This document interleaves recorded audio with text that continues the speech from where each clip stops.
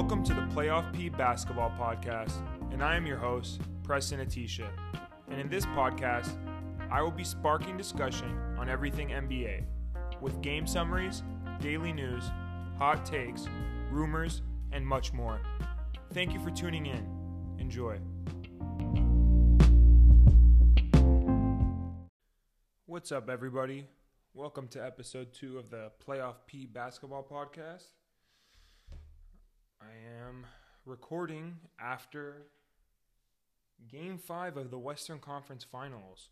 The Golden State Warriors, in a shocker to me, have beat the Mavs. Well, not shocking that they beat the Mavs, but beat the Mavs 4-1 and are going to the NBA Finals. Congratulations to them. To me, I didn't think they were going to make it to the NBA Finals. Maybe for a small portion in the regular season early on that I was like, oh, these guys are good enough. But after the All-Star break, I didn't think they'd be here where they're at now. So congratulations to the Golden State Warriors. I'll get into that series in some time. I'd like to talk about the Eastern Conference Finals first because that's where I'm really tuned in. I've been rooting for Miami.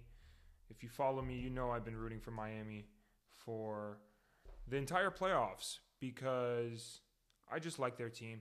And to me, they're underdogs, even though they're the first seed. They're probably like one of the most disrespected first seeds I could remember in the past 5 to 10 years. So, anyways, they're currently down 3-2 against Boston.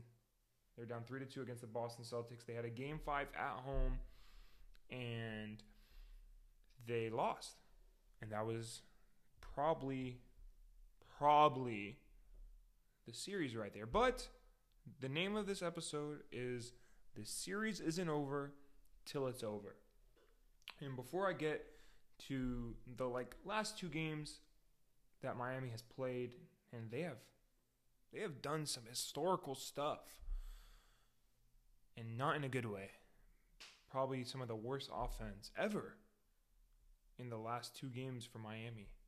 And it sucks. But they're still in the series. Celtics were down 3-2 against the Milwaukee Bucks, and they won. My LA Clippers were down 3-2 against the Dallas Mavericks last year, and they won. The Milwaukee Bucks were down 3-2 to the Brooklyn Nets in the second round last year, and they won and ended up winning the championship. So this is what's funny and this is also a pet peeve, but I understand what goes on Twitter and stuff. There's so many reactions after one game. One game, someone's legacy is made. They're the best player. They're a top 10 player. They're a top whatever player. They're a superstar. And the next game, oh, they're not even a top 30 player. Oh, this guy can't even score. Oh, this guy was he's never done that before. He's never been a superstar. He's never been a number 1 on a championship contender. And then the next game, oh, no, he is. It's just wild. You know what I mean? A lot of people do stick to their takes. They die by them most of the time. But it's just funny, the reactions. And I think that's a reason why the reactions are so crazy, after every game, is because people, when they're wrong, they're quiet. But when they're right, they're like, okay, I'm gonna push the hell out of this agenda, this narrative. I'm pushing it all the way. I get it. It's funny. It's entertaining. But someone I follow on Twitter, his name on Twitter is JP the Truth Teller. He said, the problem we have in basketball today is hater culture. And I thought that was funny, and I thought that was true. I've been talking about that for a long time. And that's very true. Just a lot of haters. People want people to fail. Fans want their people, that whoever their not favorite players are, they want them to fail. Do I like Golden State Warriors? Not really, because they've won championships before. But at the same time, congrats. Good for them. Good for Curry. Curry, what Curry's doing, if he gets another championship, there's a lot of fan bases that are stressing about that. I don't want to name any names, but we know the deal. We know the deal on that, and we know the agenda being pushed on that. I respect even the teams and players I don't like, but those fans of Curry are crazy fans. Steph Curry fans, they're an army. They're going to war if they win the championship. But anyways, back to the Miami-Boston series. Start off with Game 3, because last time on the podcast it was 1-1, and Boston had just blown out the Miami Heat.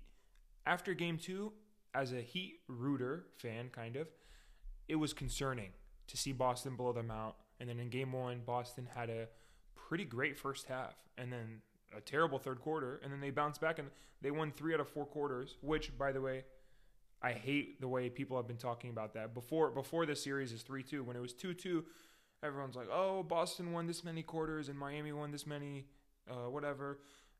It's about a win or a loss at the end of the day. And who gives a crap who wins quarters and who doesn't win? You know what I mean? Whoever gets the W at the end is the winner, and whoever loses is the loser. Simple. But the Miami stole Game 1, to be honest. And then they got embarrassed in Game 2. On to Game 3. I call this the Bam game. Bam Adebayo is one of my favorite players. He has 31 points, 10 rebounds, 6 assists, 1 block, 4 steals. He looked like the best player on the court. Unbelievable game. I talked about it in the last podcast that what Miami needed was his aggressiveness and was Coach Spo to get him involved. And also, they needed Kyle Lowry. Why? Because they paid Kyle Lowry for these moments. Now, I wanted to record the pod after yesterday's Game 5, but I was upset, and I don't think I was I like to wait till the day after when the emotions are settled and you kind of take the emotion out of it, and then you just look at, all the context, and you get to make you get to say your takes and have your my decision on whether I'm going to criticize this guy or not. There's been a lot of injuries in this series, but anyways, Kyle Lowry returns Game 3, has an impact. 11 points, 6 assists. Boston didn't have Robert Williams. Marcus Smart got hurt but came back. And surprisingly, Miami, from the get-go, was dominant. They won the first quarter 39-18. They ended up being up 25 in the first half of Game 3, but Boston closed the end of the first half on a 10-0 run and cut the lead to 15. Once the second half starts, Jimmy Butler, who hasn't made an impact on any first half of any game up until now and up until then too. For some reason, he's just kind of been quiet in the first half. It doesn't really matter, because if you do your thing and you do your job in the second half, then you do your thing. That's fine. But he ends up being hurt. He has a knee suspicious injury, but he ends up having a knee injury. And there was a video of Peyton Pritchard grabbing his leg, which I don't think that would have caused it. We've been through that with the Jordan Poole Memphis thing, but I don't know. It was very weird. Everyone was surprised by that. Jimmy Butler's not playing in the second half, and I was scared for Miami. And like Skip Bayless said, Miami literally stole the game. Miami, 19 steals as a team. Oladipo, who didn't play a minute, had 4 steals. Tyler Hero didn't have a great game, and I'll get to that in a second. Boston ends up coming back and cutting the lead to 1 point after being down by 15, and it looked like they were going to get the win, because at the time, at one point in the game, they had 28 free throw attempts to Miami's 4 free throw attempts. And it's been a long time since I complained about the referees, but in Game 3, the referees were terrible. Absolutely horrific. Very one-sided. Just bad calls all around, but 28 free throws for Boston compared to 4 for Miami. Bam Adebayo has a 31-point game and only has 1 free throw attempted. Doesn't add up at all. But last podcast, I said that if Jaylen Brown and Jason Tatum combine for 50 or more in every single game, they're probably going to win the series. But they combined for 50 points in Game 3 and lost. Jason Tatum had 10, and Jaylen Brown had 40 points.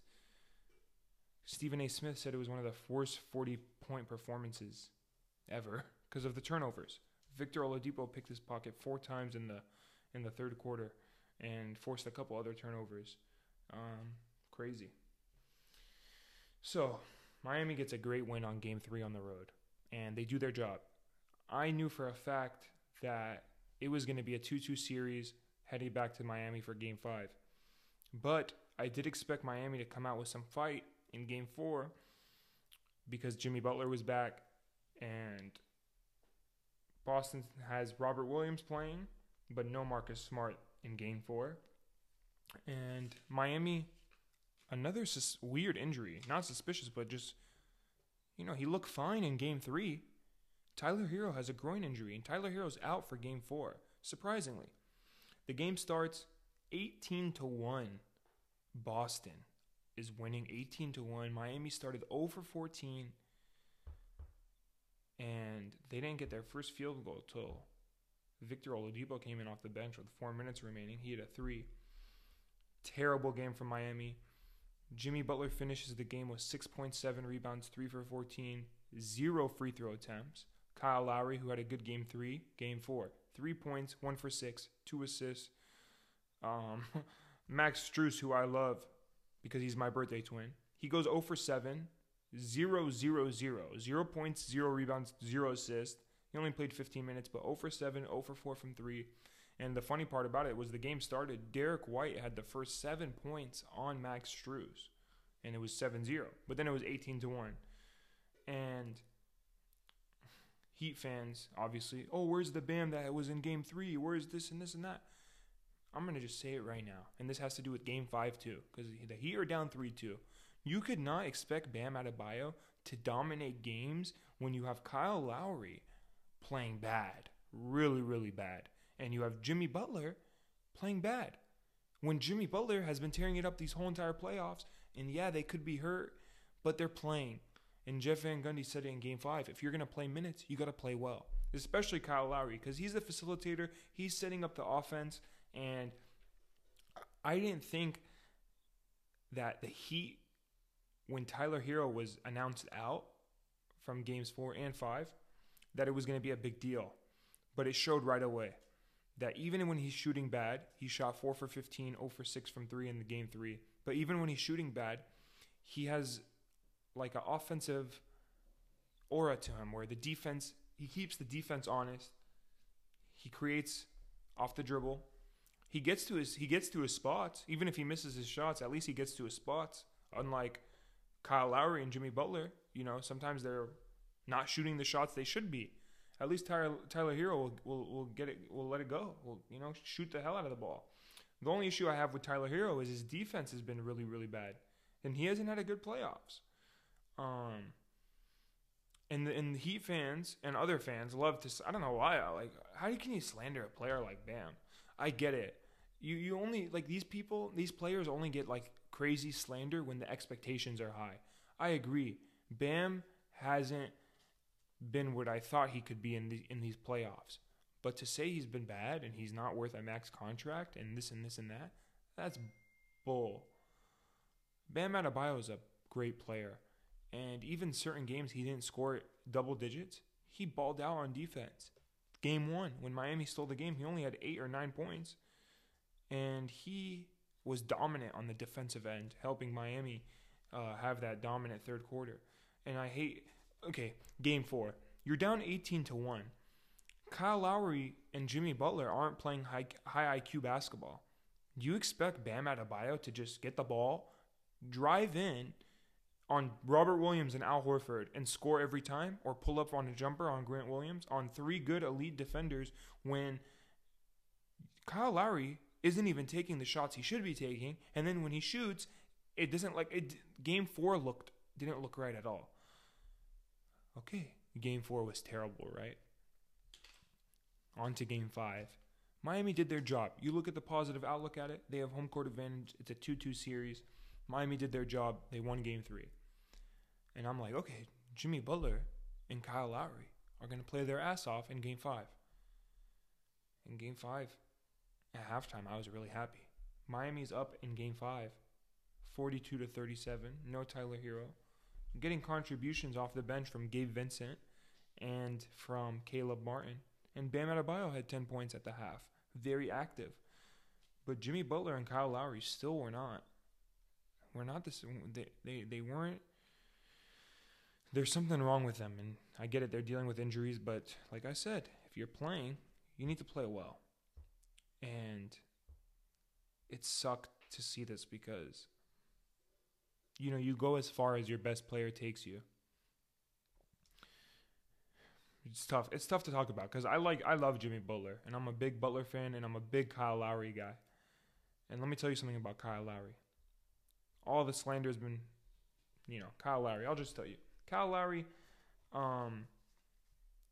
The last 2 games has been 1 for 12 in games 5 and game 4. Game 4 and game 5, I mean. 1 for 12. And he's only had, I think, 0 assists. I mean, my bad, 2 assists in 2 games. He had 6 assists in game 3, 2 assists in game 4 and game 5. You could just tell that. Okay, if his injury is hurting him, why is he playing? Both times Gabe Vincent came in the game in game 5. The energy changed. The energy shifted. And Miami was looking good. Looking like they were playing in a conference finals game. But then, just the energy from Butler and Lowry. And when no Tyler Hero is there, where, okay, Tyler Hero is not scoring, but he's a threat. Okay, you're missing that threat. You need Jimmy Butler to, put points up. You need Kyle Lowry to shoot open shots. Oh, don't forget Max Strus. Max Strus has been 0 for 16 the last 2 games. He didn't score a point in game 3. My bad, game 4. And he scored 4 points yesterday. Only 4 free throws. Combined, the starting backcourt for the Miami Heat in the last 2 games have been 1 for 28. And that's a shocker to me because Max Strus hit the clutchest shot in game 3 to kind of give Miami a little separation before Bam Adebayo closed it out. And you would expect, this guy, he has the guts to make that shot. He's cold-blooded, And then to go 0 for 16 in 2 games, it's just wild to me. 1 for 28 in that backcourt. And you kind of you knew Coach Spo was kind of desperate because he was playing Duncan Robinson a lot and just hoping Duncan Robinson. And Duncan Robinson, I won't say he played bad yesterday, but he's overpaid, man. He's just way too overpaid. He shot 3 for 10 from 3. Finally hit a 3 when it mattered. And he had a decent first half, but his defense is so bad. He makes Tyler Hero look like one of the best defenders on the Heat. And Duncan Robinson, it's crazy. Boston just puts him in pick and roll. And, he doesn't even, try to, I get it. It's part of the game plan. But he doesn't even try to, hedge. He doesn't try to, he's just, running around like a madman with his hands up. His back turned to the ball every time. And they're throwing passes over him. They're driving in on him while his back is turned.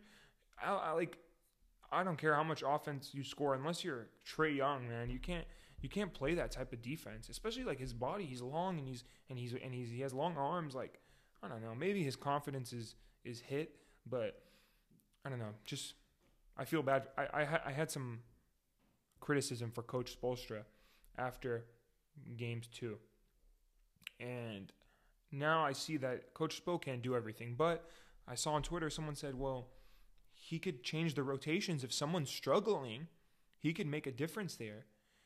Okay, you're right. Caleb Martin had a great game 5 yesterday. He only played 15 minutes. Oh, but he's not an offensive whatever. Okay, Caleb Martin went 1 for 3 from 3. Okay, Duncan Robinson 3 for 10.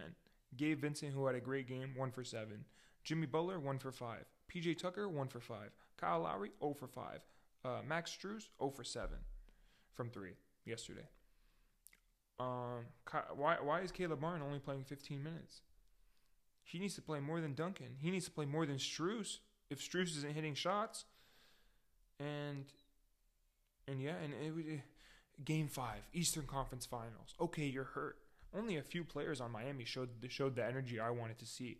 PJ Tucker, and these guys weren't perfect at all. Bam Adebayo, PJ Tucker, Duncan Robinson. Gabe Vincent was the best player on Miami, in my opinion. He gave him a big boost. Now, listen to this kind of stat. I didn't. It's not made up, but it's just a funny stat.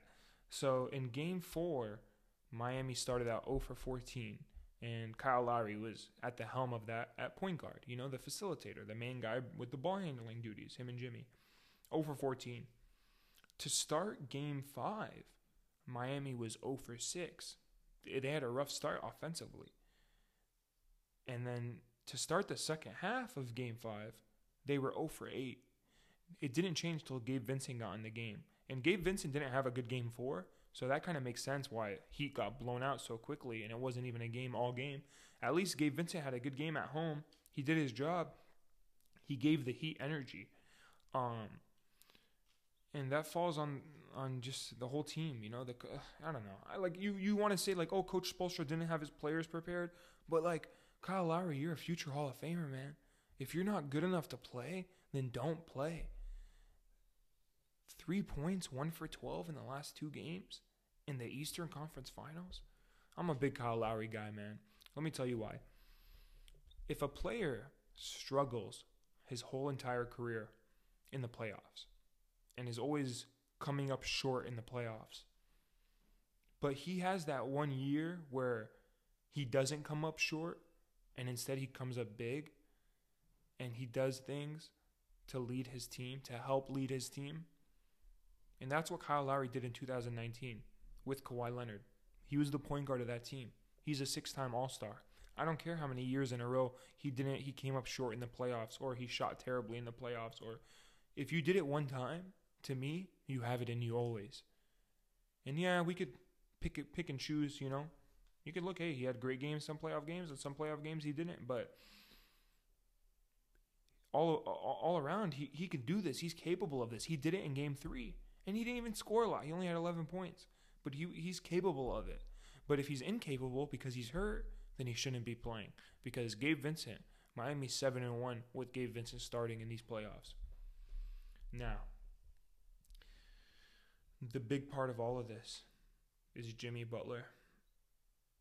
Yesterday I was upset. I was like, where's his energy? Okay, maybe he is injured. Maybe he's not. He said his knee is fine. He's not on the injury report tomorrow for Game 6. Since Game 3, so Games 3, 4, and 5, Jimmy Butler is 10 for 40 from the field for 25%. Now, this is the craziest stat of them all. 10 for 40 from the field, that's terrible. But the craziest stat for Jimmy Butler, especially in these playoffs, 6 free throw attempts in 3 games. 6 free throw attempts in 3 games. Obviously, he didn't play the second half of Game 3. 6 free throw attempts, though. I was just talking about on the podcast last week that I was in the gym practicing that Jimmy Butler pump fake because it's a beautiful art form the way he pump fakes. He's so good at it. He's so good at drawing fouls. Credit to the Celtics defense for being disciplined and protecting the paint and throwing different bodies at him and just not fouling. And that's part of it, but the other part of it is Jimmy Butler's energy is off. And that's why I still have hope for the Miami Heat to win Game 6 and go back and play Game 7. Because if Jimmy Butler's Jimmy Butler, like I'm so confident in Miami. And I understand the stakes are high and players fold. But I think Jimmy's one of those guys who could do it. And now if he loses tomorrow, they're going to be talking about, oh, Jimmy Butler, he's always had playoff woes. Kyle Lowry's always had playoff woes. Bam can't get it done as a second best player on a team. Just a bunch of criticism and hate. And another thing they were saying was, oh, Boston has so many more weapons. Joel Embiid tweeted that Boston has too many weapons and the Heat need another all-star. I don't believe that. Yeah, Boston might have better shooters and maybe guys that could do stuff off the dribble, but you can't tell me that that Boston has more weapons than the Heat. Guys, Lowry and Max Strus 1 for 28. Historically bad numbers from the Miami Heat the last 2 games. They have the weapons. The weapons just aren't playing are playing bad. They're folding under pressure. They have weapons. And that's why I hope tomorrow, I see Caleb Martin play 30 minutes. I'm not kidding. And I hope PJ Tucker plays 40 minutes and Bam Adebayo plays the whole game. No joke. And I hope Jimmy Butler wakes up and sees that, okay, yeah, you're down 3-2, but to win a championship, you have to go through adversity. And adversity's staring right at you in the face. Now, fans in the NBA, are writing Miami off, mostly everybody. And the reason why is because no one's seen them face adversity this season. They tied 2-2 with they've been really good, but they've played teams that just weren't on their level. Now they're playing a team on their level in the Celtics, and they're facing adversity. And Coach Spoelstra said it today, or he said it yesterday. He said, my group of guys, they're meant for this. And I believe him. And I believe Coach Spo is going to do everything in his mind to win this game tomorrow. And even if they lose, it's going to be a fight. I just hope I don't see what I've seen the last two games. 20-point blowouts. No energy. No energy. Miami scored 80 points in Game 5, and they scored 82 in Game 4. That's crazy, guys. That's just unbelievable. And I hope you need Max Strus to hit shots. You just need a few shots from each of these guys. And I bet if Tyler Hero plays tomorrow, and I hope he's healthy if he plays. If he's not healthy, just don't play, But if he's healthy, I think he gives Miami a boost and confidence to play much better tomorrow. Miami had the perfect chance in Game 5. They were up by 5 at halftime. But this is the crazy thing, and I forgot to mention this. The concerning thing to me after Game 4, because after Game 4 I said, I was just trying to be positive. I was just like, you know what, Miami got a win on the road, and they regained home court advantage. But what was concerning, just like it was concerning after 2 games, Boston didn't play good in Game 4. They didn't play good at all in Game 4. Let me read you some stats from Boston. Boston shot 24% from the three-point line in Game 4, 8 for 34. Boston shot 40% from the field. Jason Tatum bounced back after a 10-point game. He had 31 points, 8 rebounds, 5 assists. Also, congratulations to Jason Tatum for first-team All-NBA. Very deserving of that. He's been great all playoffs, and he's been great all season. Jason Tatum 1 for 7 from 3 in Game 4. Derek White 1 for 8 from 3. Al Horford 1 for 1. He's been balling. He only had 5 points though, but Jaylen Brown 1 for 6. Grant Williams 1 for 5. Peyton Pritchard 3 for 6, but a couple of those were the game was kind of out. So these guys didn't play good, and they won by 20. So hell yeah, that's concerning. That's very concerning. Both teams played like shit, but one team won by 20. Come on now. That was also kind of concerning in Game 5. So after halftime, the Heat are up 42-37. Bam was good, and Gabe Vincent came in, and also Coach Spoelstra, who the reason why I'm not criticizing him, he's doing his best. He went small in Game 5 in the first half and in the second half, and it worked both times. For a period of time, it worked, and it got the Heat the lead at halftime. I said to myself, Jimmy Butler, mostly Jimmy Butler, has to step up in the second half for Miami to win Game 5. And he just wasn't Jimmy Butler that we've been seeing. And I just want Jimmy Butler to, I'm not going to give up on Jimmy Butler, even if he loses this series. And, I like this Miami team. Obviously I think the Clippers are going to win the championship next year, but I still think Miami Heat are a championship contender even next season with this squad. I'll get to that in a second, their future if they lose. But the series isn't over till it's over. That's why I named this podcast that. Let's give the Celtics some credit in Game 5. Oh, but what I was going to say was Celtics didn't play good in the first half of Game 5, and they're only down 5 points. And they didn't play good. They only scored 37 points in the first half, and then they end up winning by 13. Actually, they took a 20-point lead at one point. Unbelievable game. Jaylen Brown, who had a terrible first quarter with 4 turnovers, ends up not having a turnover the rest of the game, goes 10 for 19 from the field, 25 points. Jason Tatum, 22 points, 12 rebounds, 9 assists. Almost a triple-double. Al Horford, baller, 16 points, 7 rebounds, 5 assists, 1 turnover only, 2 blocks, 1 steal. Robert Williams, who has made the biggest difference, even though he's only playing not even a lot of minutes, only like 20 to 25 minutes. Game 5, he played 27. He had 12 points, 9 rebounds in Game 4, and 6 points, 10 rebounds. But he just makes a difference on defense. He had 3 blocks and 1 steal yesterday. Marcus Smart, who is injured, like, to be honest, I want to see Marcus Smart on the court. He's not the same. Miami can attack him, and they haven't done a good job of attacking him. He played 24 minutes last night, and he's a plus 13. Like, if he's in the game, I get it. He's a defensive player of the year, but guys, his ankle is swollen as hell. He's kind of playing on one, like, you know, he looks like he's grimacing, and you got to take advantage of that. You have to.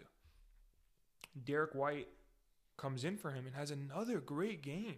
14 points, 5 assists, 6 for 8 from the field, 1 block, 2 steals. Derek White wasn't doing anything in the Bucks series, but Grant Williams was. And now, in this series, the roles have switched. I give Boston a lot of credit. To all my viewers out there, I still haven't decided if Boston does beat Miami, who I'm going to root for, Golden State Warriors or Boston. But I'll talk about that, you know, probably after a couple games in the finals. But I don't know. I don't really care. But I just want the Miami Heat to bounce back from these 2 terrible losses. I want to see Jimmy Butler fight for his life. Someone put some cortisone shot in his knee. Get him going. Get some energy. Drink some big face coffee before the game. I need Jimmy Butler. I need him to be at his best. And Miami needs him to get a Game 7 and win this series and go to the NBA Finals. Someone brought up on Twitter that Jimmy Butler, just like Kyle Lowry, is another player who has his playoff woes. And I decided to look at the game log and see, you know, his playoffs. And, you know, to me, Jimmy Butler is an all-star. He's a great player, future Hall of Famer, in my opinion. I wouldn't say he has playoff woes, but as a number 1 option, there's been a few times where he hasn't done enough in every single game of the series that he played in to get his team to the next round. But that's what separates Jimmy Butler from LeBron James and Giannis and Kawhi Leonard and Kevin Durant. And I don't think I'd like to say Jimmy Butler's a top 10 player, but I'd put him at like 11 or 12. But I haven't done the list in my head yet, so I wouldn't know. But he's been great these playoffs. Even if he has another bad game tomorrow, he's had a great season, a great bounce back season. But the haters will just slander him and be like, "Oh, this is the normal Jimmy Butler." You know how it is, but that's not true. One reason I like Jimmy Butler is I have actually met Jimmy Butler in downtown San Diego at 2 a.m, leaving a club. It was funny. I was talking to him. He was in a car with his friends, and I was really drunk, and I was just like talking to him, and we were talking about the series that he just played. He just got eliminated in the playoffs. He was playing with the Bulls. I think his last season in a Bulls uniform. He had Dwayne Wade on the team and Rajon Rondo. And that was a series, like, I was like, you know, maybe Jimmy, you know, he could have taken, you know, Chicago to that, you know, past Boston, even though Boston was the favorite. But, you know, you guys remember that series. Great series. And Jimmy Butler, you know, he's had a lot of great playoff moments, and he's had a lot of, you know, downs too. It kind of evens out. Does Jimmy Butler have playoff woes? No. But you could argue yes, because he doesn't have a championship. And he's always wanted to be a number 1 option and be the number 1 guy and be the leader on his team. So Jimmy Butler, it's still not over. You could take Miami to the championship and you could win an NBA championship, but you have to reach another level mentally, and you have to play better, and you have to gather the troops. You and Coach Spo have to be on the same page. You have to get Kyle Lowry playing well. Max Strus needs confidence. Duncan Robinson, hopefully he got minutes last game. He needs to keep playing better. Bam Adebayo, PJ Tucker, the whole team. You guys have a chance here. Don't let the media and NBA fans say, oh, no, Boston's just a better team. Yeah, that might be the case, but if you play good, if you play great, you're the better team. You've already won 2 games. You're not that far off from these guys. They have strengths, and they're playing to their strengths, and they're outplaying you. But they also have weaknesses, and you could exploit those. Now on to the Western Conference Finals. Congratulations to the Golden State Warriors for defeating the Dallas Mavericks in a gentleman's sweep 4-1. In the series, they led 3-0. 3-0, my bad. Last time I talked on the podcast, Warriors were up 1-0. I expected it to be 2-0 going into Dallas, and I kind of thought if Dallas was going to have any chance in the series, it was going to be a similar thing that whatever they did against the Suns, they were going to kind of do the same thing against the Warriors, maybe in different ways, but they're going to win the games at home and then come up big in a Game 7. That's what I thought. But everything almost changed.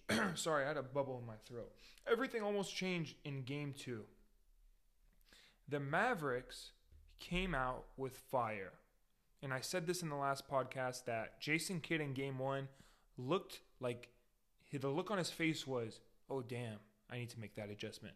Oh, we're going to do that. Oh, I forgot about that. Like, he looked like he kind of was happy that he kind of got to see Golden State play their hand. He got to see the way Golden State, how they reacted to Luka and how they, played defense and their offensive sets and, who was getting shots, whatnot.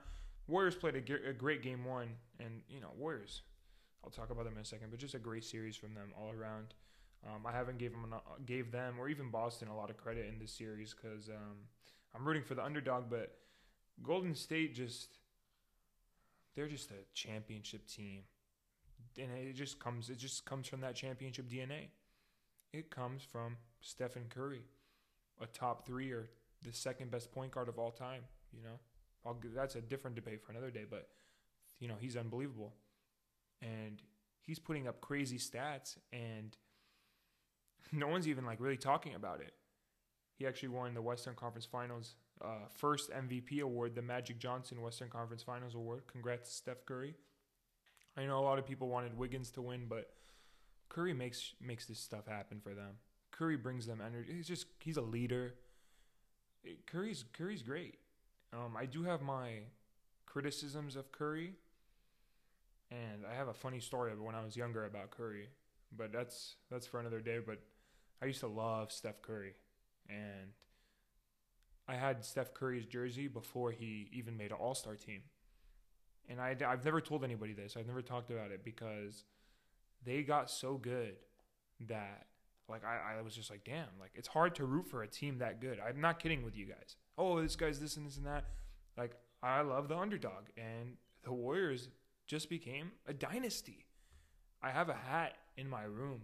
I might, if anyone wants to see it, I have a picture, or I could send a picture to you guys. It's a 2015, the Warriors' first championship hat. Legit hat. It's a beautiful hat. And just the championship DNA, they kept that core: Clay, Steph. Just shout out to the Warriors. Amazing team. Championship DNA. They have it all. They're gold-blooded. And it was funny because they were beating the Mavericks today, and I was watching the game with my dad, and I was like, me and my dad both wanted the Mavericks to make it a series, fight, play, have this go down to the wire. But in the middle of the game when the Warriors just kind of extended the lead, I was like, you know what, Dad, they have some nice jerseys. I like those black jerseys. He's like, yeah, you know what? They're really nice, actually. I was like, yeah, those colors look good on them, It's just, like I said in the beginning of the podcast, I cannot believe they made it to the NBA Finals. But it almost changed. Let's talk about Game 2, because this kind of is the series for the Mavs. The Mavericks are on fire in game 2. They made all the right adjustments, and they kind of caught the Warriors slipping in the first half. I'm going to read you the leads the Mavericks had in the first half. First, they were up 26-10. Then at one point in the second quarter, they were up 53-34. Then later in the second quarter, they were up 67-48. So you can imagine they're just hitting threes. 3. Unbelievable. Mavericks go 16 for 29 from 3 in the first half. These are out of this world numbers. 16 for 29, 48 points, 55% from the 3 for the Mavericks. But they're only leading at halftime 72-58. The Warriors kind of make it, 14-point lead. And everyone knows for the Warriors, that's nothing. But me watching, I was like, okay, for the Warriors, it's nothing. But they're playing against Dallas. They're hot. If this was against the Suns, Dallas would secure this win, But they are on the road, and it was a shocker to me. And I was like, dude, if Dallas beats Golden State on the road and it's tied 1-1 going back to Dallas, like, this series is going 6-7 games for sure. And then at halftime, I did say Dallas had to win this game if they wanted any chance to win the series, because you have that momentum. All your shooters are playing great. Luka's playing great. Everything's going well for you guys. You got to win this game. You live by the 3, but then you die a horrible death by the 3. That's my motto. It's one of my mottos. You live by the 3, but you die a horrible, terrible death by the 3. And we've seen it happen throughout history since the 3 has become so relevant in today's game. We saw the Rockets miss 27 threes. We saw Miami miss, I think they went, I don't know, let me see. Miami went like 5 for 34 from 3 yesterday. And we could just name on it. We could go on and on and on and on about how many teams have died a terrible, terrible, terrible death from the 3-point line. Since threes, have become a thing, and if you rely on that so much for your offense, and you don't have that player that could kind of like, get in the middle and hit mid-range jumpers or attack the basket like Giannis, it's gonna get ugly. And by the way, the Heat were 7 for 45 from 3 yesterday, 16%, absolutely terrible. Anyways, back to game 2. The Mavericks, it's not terrible, but they go 5 for 16 from 3 in the second half. But compare that to 16 for 29 in the first half to 5 for 16. In the third quarter, though, the Mavericks only shot 2 for 12 from 3. And the Warriors won the third quarter 25-13. Mavericks scored 72 at halftime, and they only had 13 points in the third quarter. It started looking bad, right? Like right at the end of the third quarter, like they had the lead, but like you could tell the Mavericks just were out of sorts. They're losing. They're like, damn, we blew this lead. This lead we had is gone, and we're playing the Warriors. Like, they didn't have that. They didn't fight back. Well, they did. It sucks. They lost the game. They ended up losing the game. A big turning point for the Warriors was in the first half. Draymond Green was not himself.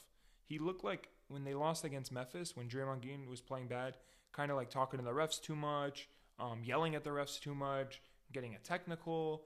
I don't know if he got a technical that game, but I think he did. Throwing terrible passes. He likes passing the ball. He's a facilitator, but sometimes he gets a little too facilitator happy, and he throws weird backdoor passes and like kind of passes where like he expects these guys to like catch the ball, or like I don't know. It looks flashy, and it just doesn't work out. He gets in foul trouble in the third quarter, in the beginning of the third quarter, and Otto Porter comes in. Otto Porter had an excellent game. He shot 4 for 4. He made the biggest difference for the Warriors. Now, if you give me 100 games and Draymond Green gets fouled out in every single game, the Warriors are losing most of the time, without Draymond Green, without their defensive and just all-around leader, without that energy from Draymond Green. But in this game, it actually helped them, and that's what's crazy, and everyone knew right away. The Warriors kind of played 5 out. They had Looney in the middle, but they had Otto Porter, Jordan Poole, Wiggins, Steph, Clay. Clay had a bad first half. He steps it up in the second half. Just a great game. in the second half for the Warriors, especially Kevon Looney, who, guys, like, I know DeAndre Ayton, like, he got into it with the Suns, and, like, I guess they weren't, like, you know, the games that the Suns did beat when they beat the, and even the Jazz, the games they beat the Mavericks, both the Jazz and the Suns, they're getting their big man involved. Their big man is eating. Kevon Looney had the best series of his life. He balled the heck out, and he had 21 points and 12 rebounds in that game. 10 for 14 from the field. Unbelievable. Steph Curry, 32 points, 8 rebounds, 5 assists, 11 for 21, 6 for 10 from the three. And he had 1 3 specifically in the third quarter. It was so deep. It gave that whole team energy. And that's what Curry does. And Curry, you know, I got to get into this in a deeper, like, you know, another time, but I don't like how Curry isn't that good at defense. And, you know, for an all-time great, like, I wish he was just a little bit better at defense, but he's not terrible, and he definitely makes up for it. And his energy on offense and the way he moves without the ball, just the way he moves without the ball. And one of my favorite follows on Twitter, J.R. Goodman, I think I might be saying it wrong, I call him Coach. He always talks about how the Warriors move without the ball and how that's Curry's, you know, that's his best ability. And that's like how I said Jimmy Butler with his pump fake is just beautiful art. Steph Curry off the ball, beautiful art. Poetry in motion. He's been doing this his whole career. And even though he had a tough stretch in the season this year, man, he's looked good these playoffs. 32 points, 8 rebounds, 5 assists. The guy was averaging 10 rebounds after 2 games. He had 12 rebounds the first game, 8 rebounds this game. I think he had another game in this series where he had 10 rebounds. And that's the way the Warriors beat the Grizzlies, from out-rebounding them, just out-hustling them. In this game, too, the Warriors won the rebound battle by 13 and 4 extra offensive rebounds. The Warriors took 4 more shots from the field. And the Warriors actually shot 50% from 3, 14 for 28. But, and the Mavericks actually, it was a crazy comeback. And to me, that was the turning point in the series. And it's funny because you don't like, that turning point in the series shouldn't be a game 2 because, you know, the Mavericks are getting the home games. But when you have a 19-point lead in the first half and you make 16 threes in the first half, Luka Doncic has a 42-point game, 5 rebounds, 8 assists. Jalen Brunson's 31 points, 7 rebounds, 5 assists. Both of them combined for 73 points, 12 rebounds, 13 assists, and you lose. It's going to hurt your team's confidence. And maybe if they were a more experienced team, they would bounce back better, but I think that's where they lack is experience in the higher rounds. They played the Clippers, obviously, in the last 2 playoffs before this year, but I think that's what they lack. And Golden State Warriors, I forgot to talk about him, Jordan Poole. Congratulations, Warrior fans. Jordan Poole is amazing. And the reason why I'm like, he frustrates me is because he kind of like acts like, it looks like you would think he won the championships too with Curry, Clay, and Draymond. He has that championship DNA too. But he hasn't won a championship yet. But they've instilled that in him. That's leadership. Because I remember last season, or the season before, Jordan Poole was in the G League. And a lot of people were doubting him. And he was never on my radar as a solid player. Never. And then to do what he did this season, almost won 6th Man of the Year, most improved player almost, unbelievable. Congratulations, Warrior fans. He's an unbelievable player. And he's similar. It's funny. He fits so well with Clay and Curry and off the bench. He's going to have a great career. And it's just these good teams, it's like the rich get richer. The rich get richer. Anyways, the Mavericks lost game 2, and it's 2-0.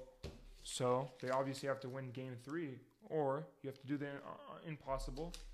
In game 3, the Warriors were just played better all game. From the start, you know, the Warriors came into game 3 and they wanted to take care of business. They wanted to kind of, shut the lights out in Dallas.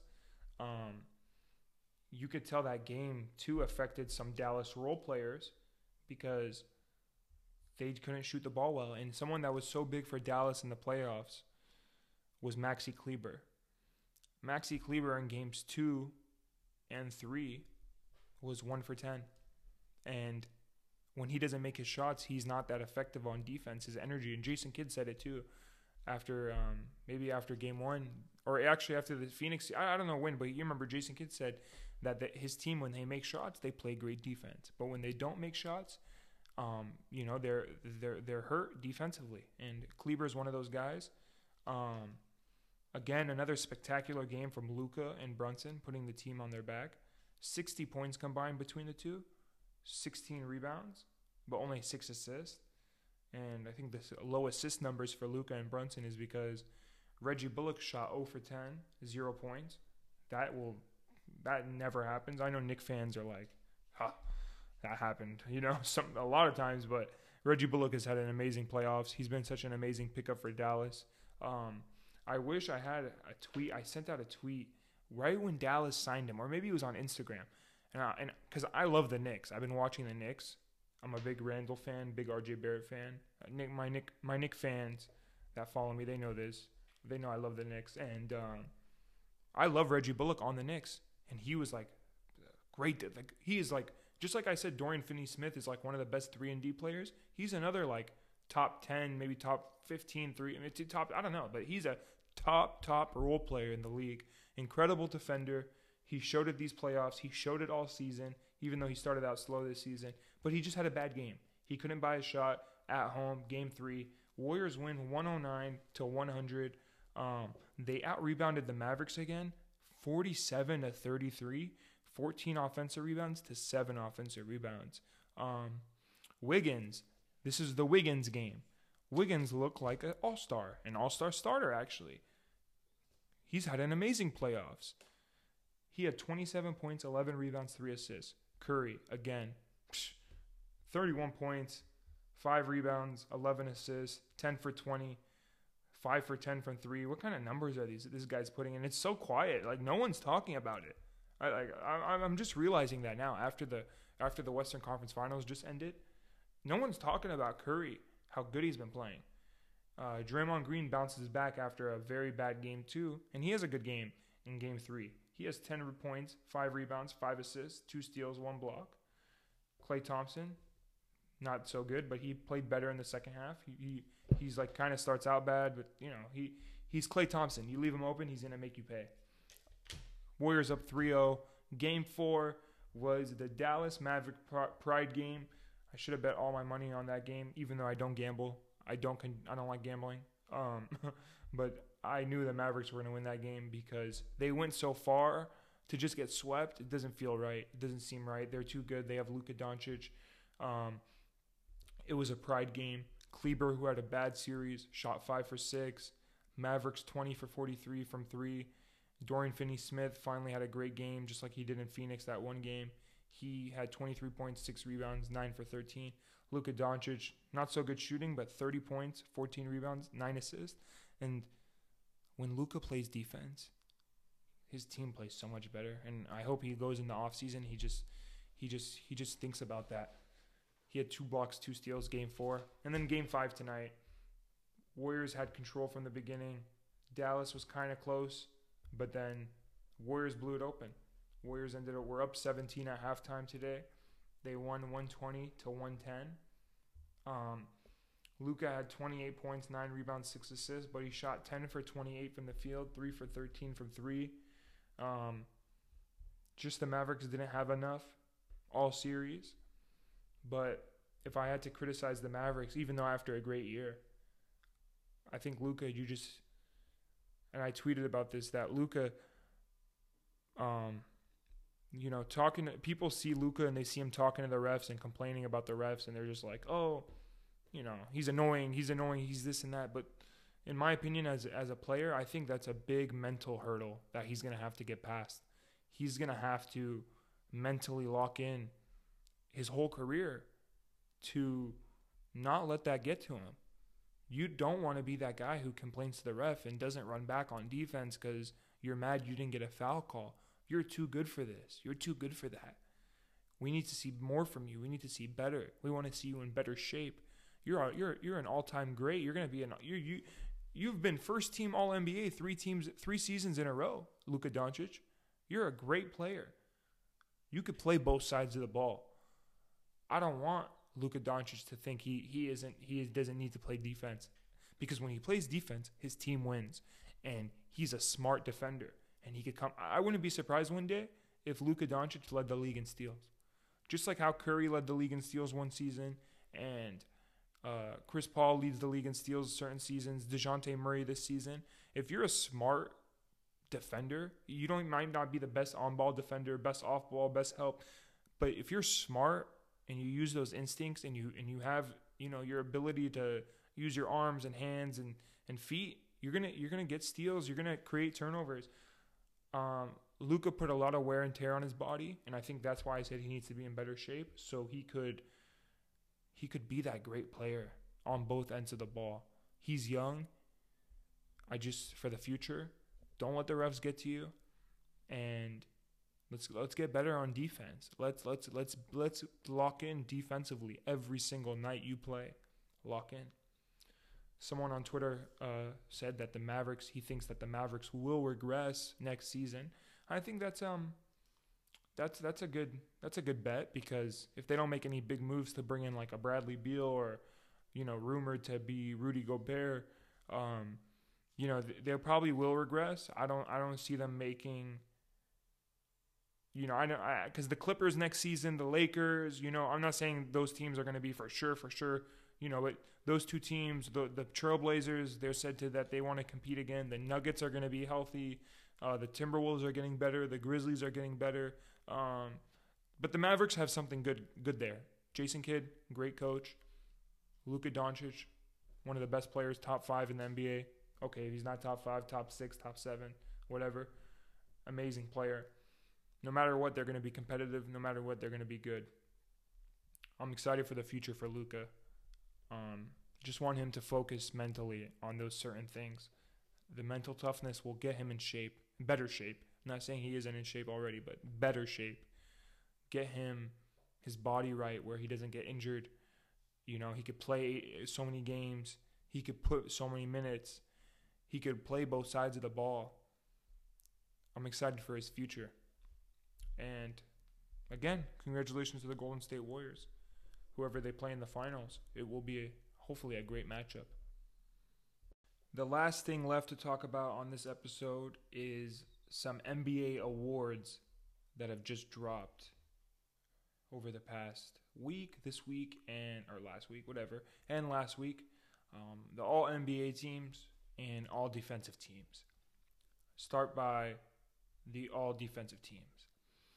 So first team all defense. Giannis Antetokounmpo, Mikal Bridges, Rudy Gobert, Jaren Jackson Jr., Marcus Smart. Second team all defense.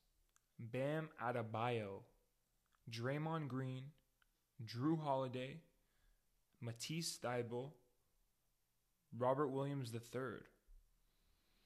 Well, the only issue I have with these teams is Bam Adebayo should have been first team all defense. And it's funny because when I saw the voting, and I'm a big Jaren Jackson fan, so I'm happy for Jaren Jackson. But I did think Bam is a better defender than him. Jaren Jackson obviously led the NBA in blocks this year. He had an excellent season. He anchored the Memphis Grizzlies defense. And I just thought Bam should have been all NBA first team. Bam Adebayo had a defensive rating of 104.1 compared to Jaren Jackson's 105.8, which not a big difference, but Bam Adebayo averaged 10 rebounds a game. Jaren Jackson averaged 5.7 rebounds. Bam Adebayo 1.4 steals per game, and Jaren Jackson Jr. 0.9, basically a steal. Jaren Jackson 2.3 blocks per game, led the league in blocks, and Bam Adebayo 0.8 blocks per game. Really hope Bam Adebayo gets a block a game per season starting next season. He's very capable of averaging over a steal and a half and maybe over a block and a half. My first team all defense that I chose Um, Last month, I had Drew Holiday, Marcus Smart, Mikal Bridges, Jaren Jackson Jr., Bam Adebayo. Second team, I had DeJounte Murray, who led the league in steals, Matisse Thybulle, Rudy Gobert, Dorian Finney-Smith, Robert Williams III. So I did miss Giannis Antetokounmpo. I think that's the only player. Oh, instead of DeJounte Murray, let me see who made it on that. Instead of DeJounte Murray, who was it that we just named? Let's see. Sorry.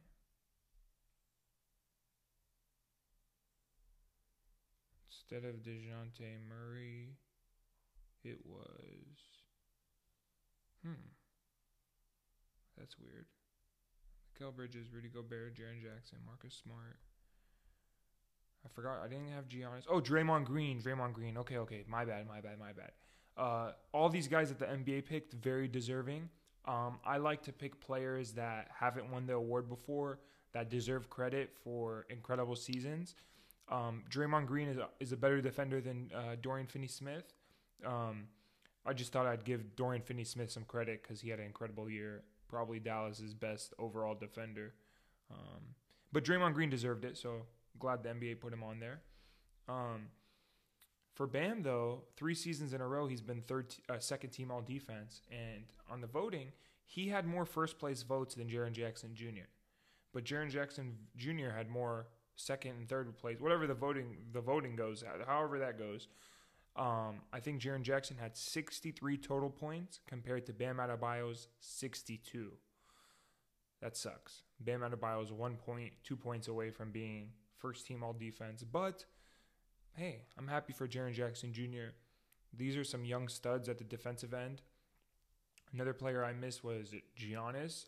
Just like I like new guys. Like I like to see new players win these awards. I think a snub, maybe DeJounte Murray, who was, he was up there in voting. Fred VanVleet. People have been saying, they need a third team all defense. I don't think so. I think 2 teams is perfect. What else? Who else? DeJounte Murray. Yeah, I like DeJounte. He led the league in steals. I think that's very impressive. I know people say that, who cares how many, whatever you average. But, Rudy Gobert, first team all defense over Bam. And I know he does a lot, and he anchors that defense. But I don't think Rudy Gobert is a better defender than Bam Adebayo. I'll argue that with anybody. Bam Adebayo is so incredible. He could cover it. He covers the... I saw a tweet the other day slandering Bam. And they're like, a center who tries to play like a shooting guard. Okay, well, that center could shut down any shooting guard and can cover any player on the perimeter. He could switch anything. Bam Adebayo is incredible. And not a lot of players could do this. Giannis could do it. Okay, I think Bam is a better defender than Giannis. Maybe not a better help defender and a rim protector, but everything else, I think Bam is a little bit better. Just a little bit. It's close. I know this is, and I'm kind of biased because Bam's one of my favorite players, but I don't know. Just like him a lot. Mikal Bridges, I thought should have won Defensive Player of the Year. He can't cover guys in the post. As he has long arms, but, Luka took advantage of that. Jaren Jackson Jr. is pretty good on both ends, but, pretty good at covering the perimeter and pretty good at covering the interior and help defense, but he only averages 5.7 rebounds a game. He's only been averaging 5 rebounds per game his whole career. Young career, but come on. You're a big guy. You need to be... He's taller than Bam, Marcus Smart, great defender, very deserving of Defensive Player of the Year, but he can't cover all the positions Bam can cover. Shout out to the Boston Celtics, though, for having two players on the all-defensive team. That just shows how good their defense is. Robert Williams, who's been injured most of the playoffs, he's been incredible in the regular season. He's like the anchor. That he was a favorite at one point for Defensive Player of the Year, or talked about being the winner. So, am I mad at the teams the NBA picked? No. I wish I got some more stats on, everyone's, how many times they've been on the team. I know Giannis has multiple, Gobert multiple, Smart multiple. I think Bridges, I think he was second team last season. The NBA defense is making a huge comeback. And it's been amazing to see certain players and a lot more players taking pride in defense. The NBA changing the rules to give defenders the benefit and let them do their thing and let them get away with things that shouldn't be called fouls. And maybe we need to fix the flopping issue. So defenders just, so you really see the best defenders. Because Bam Adebayo never flops. And same thing with Drew Holiday, Matisse Thybulle. These guys are beasts. Marcus Smart's a great defender, but, we all know and it's a skill. It is a skill. So the NBA eliminates it with rules and fines and however they could do it. I remember when NBA first started fining players for flopping. I remember Marcus Smart had got one or two. So anyways, it's a good list. I'm just glad defense is becoming a bigger thing in the NBA. We're starting to see players who can't play defense getting played off the court unless they're Steph Curry, unless they're scoring over 25 points a game, unless they're shooting lights out from three. You got to be able to play defense, and I'm glad we're starting to see that trend. I think another trend that's coming up is big men. We're starting to see better bigs in the league, and they're starting to get more credit. The last two MVPs was Jokic, and second in MVP voting is Embiid. And then you have Karl Anthony Towns, Bam Adebayo, Jaren Jackson Jr., Rudy Gobert. The list goes on and on and on. I think big guys are making a comeback, being the best players, more impactful players than wings. Not yet. It's a wings league. Chicken wings.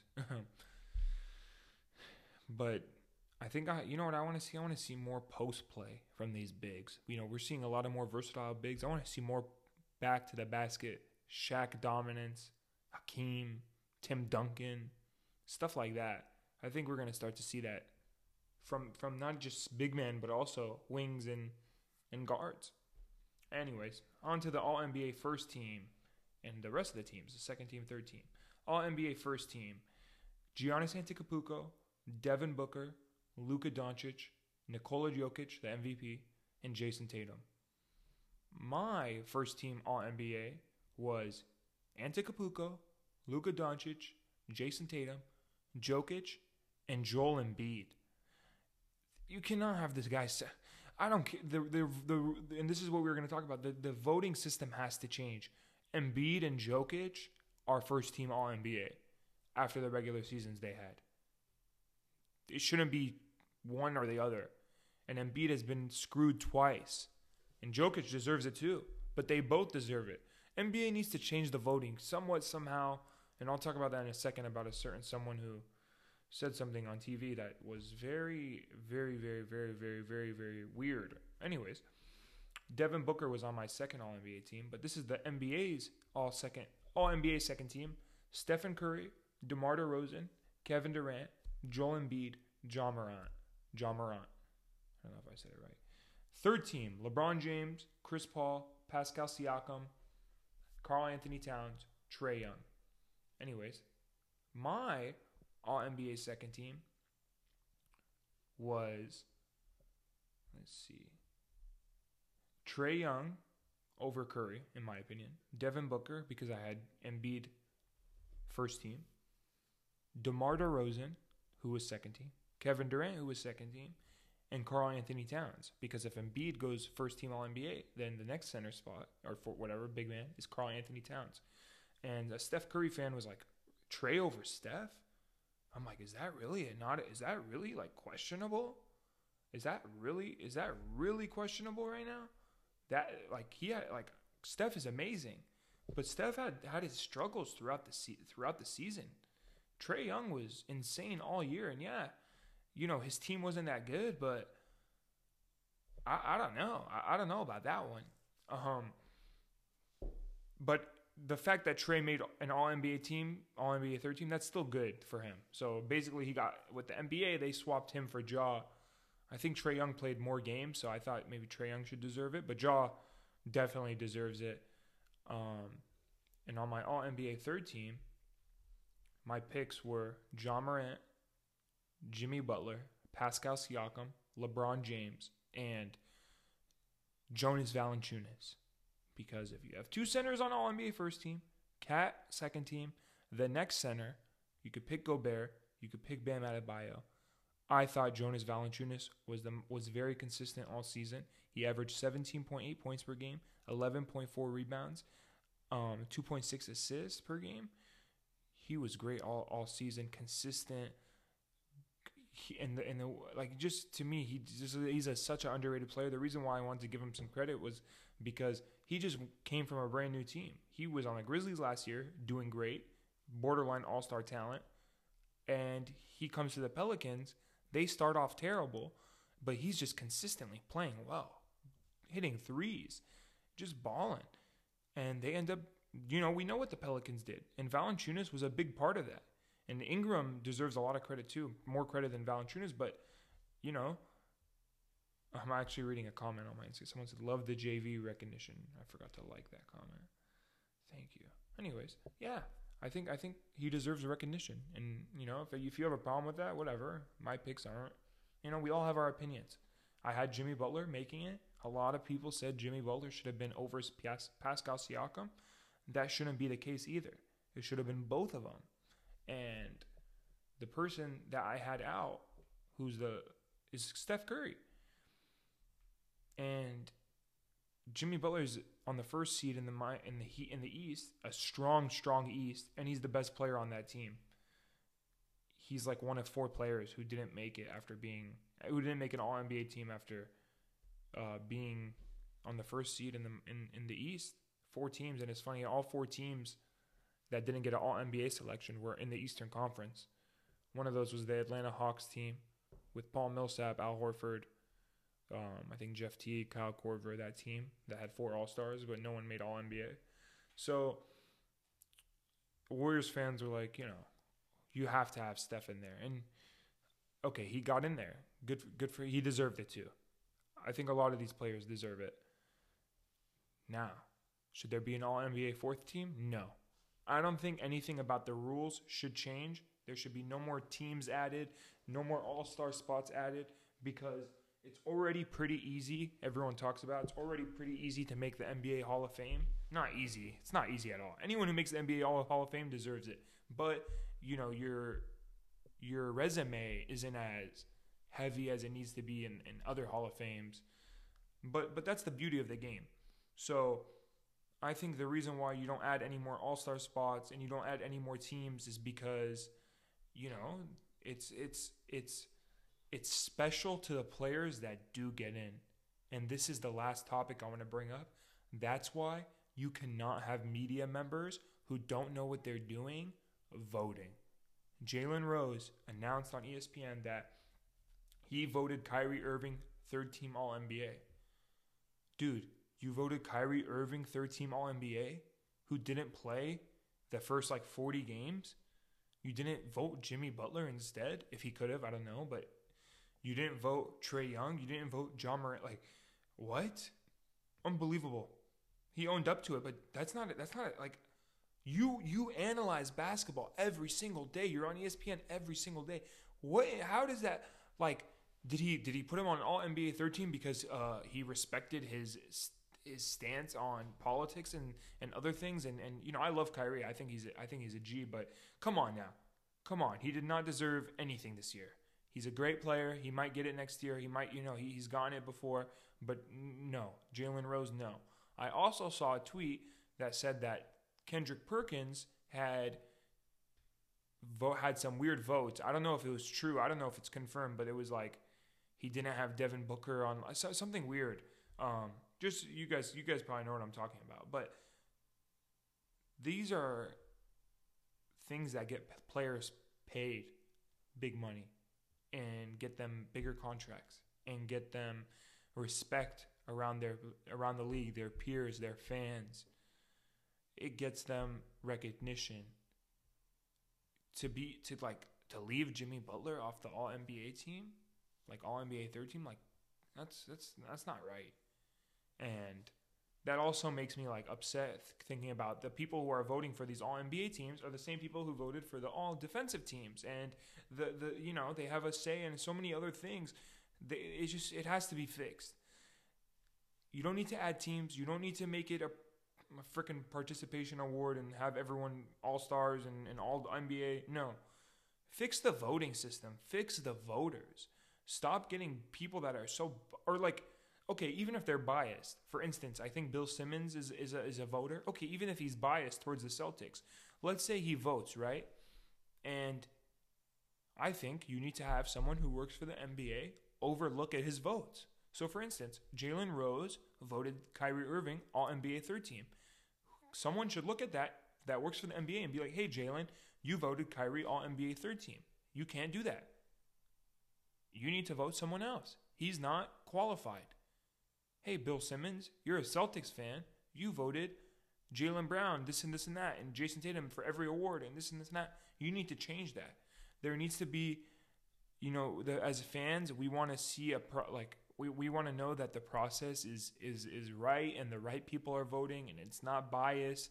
I try to be as unbiased as possible. So it's something the NBA could work on. I trust Adam Silver. I know he's working on a lot of things. Moving forward, some rule changes, the voting changes. But overall, I'm not too disappointed with any of the teams I named, defensive or All-NBA. Just I thought Jimmy Butler deserved to be All-NBA. Glad Pascal got in. Also, Joel Embiid should have been first-team All-NBA. So just a few things that, it needs to be fixed for the future. Anyways, guys, thanks for tuning into my podcast. I'm glad, I got this started and I love doing it. So thank you for your support and have a good weekend, everybody.